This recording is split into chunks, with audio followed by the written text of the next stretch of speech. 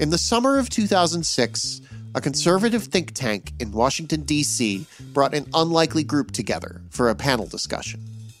There were researchers and government officials. And then a whole bunch of people from Hollywood showed up.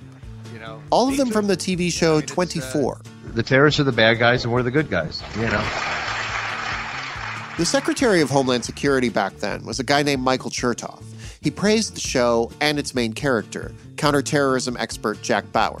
Whether it's the president in the show or Jack Bauer or the other characters, they're always trying to make the best choice with a series of bad options. Chertoff wanted Americans to take that lesson to heart, that on 24 and in real life, you have to be willing to make a decision recognizing that there is a risk of mistake. And you have to analyze as best as you can, but at the end of the day, you have to act. Of course, on 24, when Jack Bauer acts, it means that some of the people he's interrogating get tortured. Brutally. So was Chertoff saying torture is okay? As long as Jack Bauer is doing the best that he can?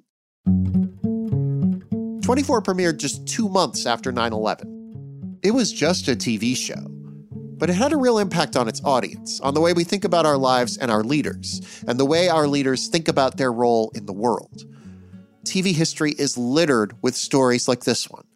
So to understand American culture, to understand what makes us tick, you have to understand television. Welcome to Primetime, a new show from the Vox Media Podcast Network and Vox.com.